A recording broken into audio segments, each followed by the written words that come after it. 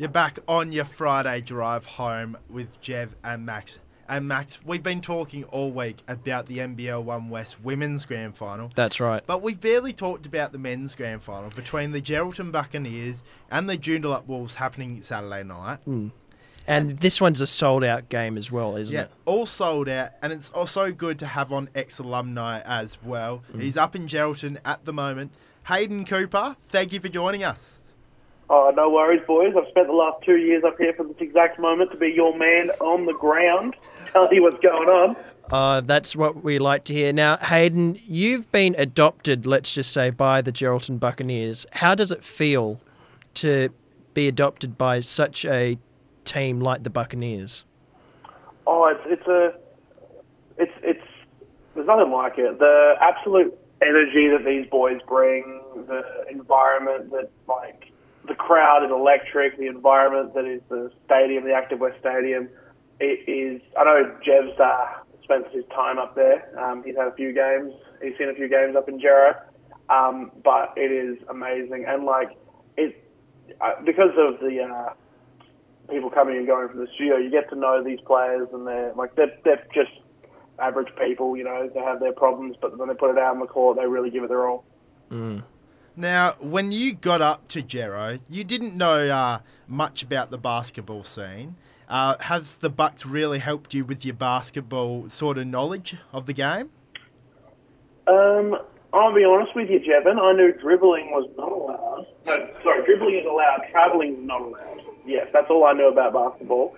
And I'm slowly learning rules throughout every single game. But no, I was never a big basketball fan. I went to a few Wildcats games back in the day. Yes, this is the local basketball is amazing. NBL 1, amazing, and I'm sure across the state and across the country, people feel the same. There's nothing better than seeing your locals putting in some work on the field or the court.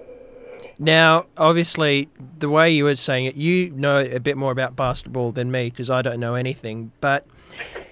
Is this your first grand final that you're seeing the Buccaneers go to? And if so, how does this feel for you? Is this going to hold a special moment for you in your life, or? Oh, well, it's funny you asked that, actually, because last year the Bucks went into the grand final against Rockingham. Now, Jevin might know this, but I actually grew up in Rockingham, so it was really tough to have to support my Buccaneers because, you know, I'd probably get flogged in the office if I said, go Rockingham. It was really intense. Last year, specifically, I couldn't watch the game because I was out and about, and I'd planned on not looking at my phone, not doing anything, and then I checked the time, because I was at a comedy show at the time, and I checked the time, and someone had written, oh, the bloody Rockingham, yada, yada, yada, and I was like, oh, no, we've just lost, haven't we? So it was sport for me last year, but I'll be definitely keeping my phone on silent until the end of the Derby this weekend, and then I'll be checking the score, see how we go. Just about the Derby, who do you think will win, just on a side note? Oh, look, I mean, it's a double-edged sword, because if West Coast win, that's amazing. Probably the biggest upset of the season, but if West Coast win, we might be giving up that really good draft pick. So it's kind of like, what are we winning? Is what do we lose more than we win? We've got more to lose, like all that kind of stuff. So, I mean, I want West Coast to win, and I hope they do. That'd be really good for their morale after the devastating loss last week against Essendon. After that ball up, it was very questionable to say the least. But I hope West Coast win. Now back to the Buccaneers, Hayden. Yes. They're treated like celebrities up there because they're the pride and joy of the town of Geraldton. What have been the scenes like all week in the lead up to the big dance on Saturday night? Oh, it was. You can feel like I've spoken to a few people around town. They're like, "Yep, I've got the drinks ready." Because obviously, like, some people can't all drive down to Perth because the roads aren't big enough for everyone to head down. But we've got like some people around town that are showing it at some local pubs. Some local footy groups are showing it at their places. So there's a lot of places around Geraldton for people to get out and about and watch it because it is a sold-out show down in Perth. And of course, some people, obviously, like some people hold tickets, reserves, and all that kind of stuff. So there's lots of places around town. People are excited. It's the talk of the town at the moment.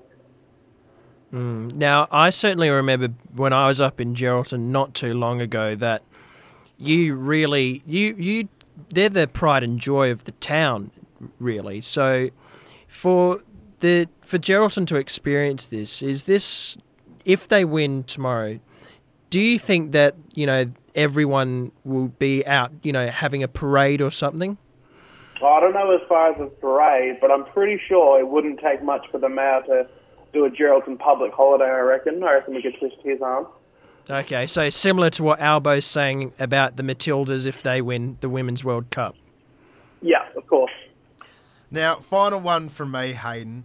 You've been to a couple of Bucks games this season, but have you picked a favourite player yet?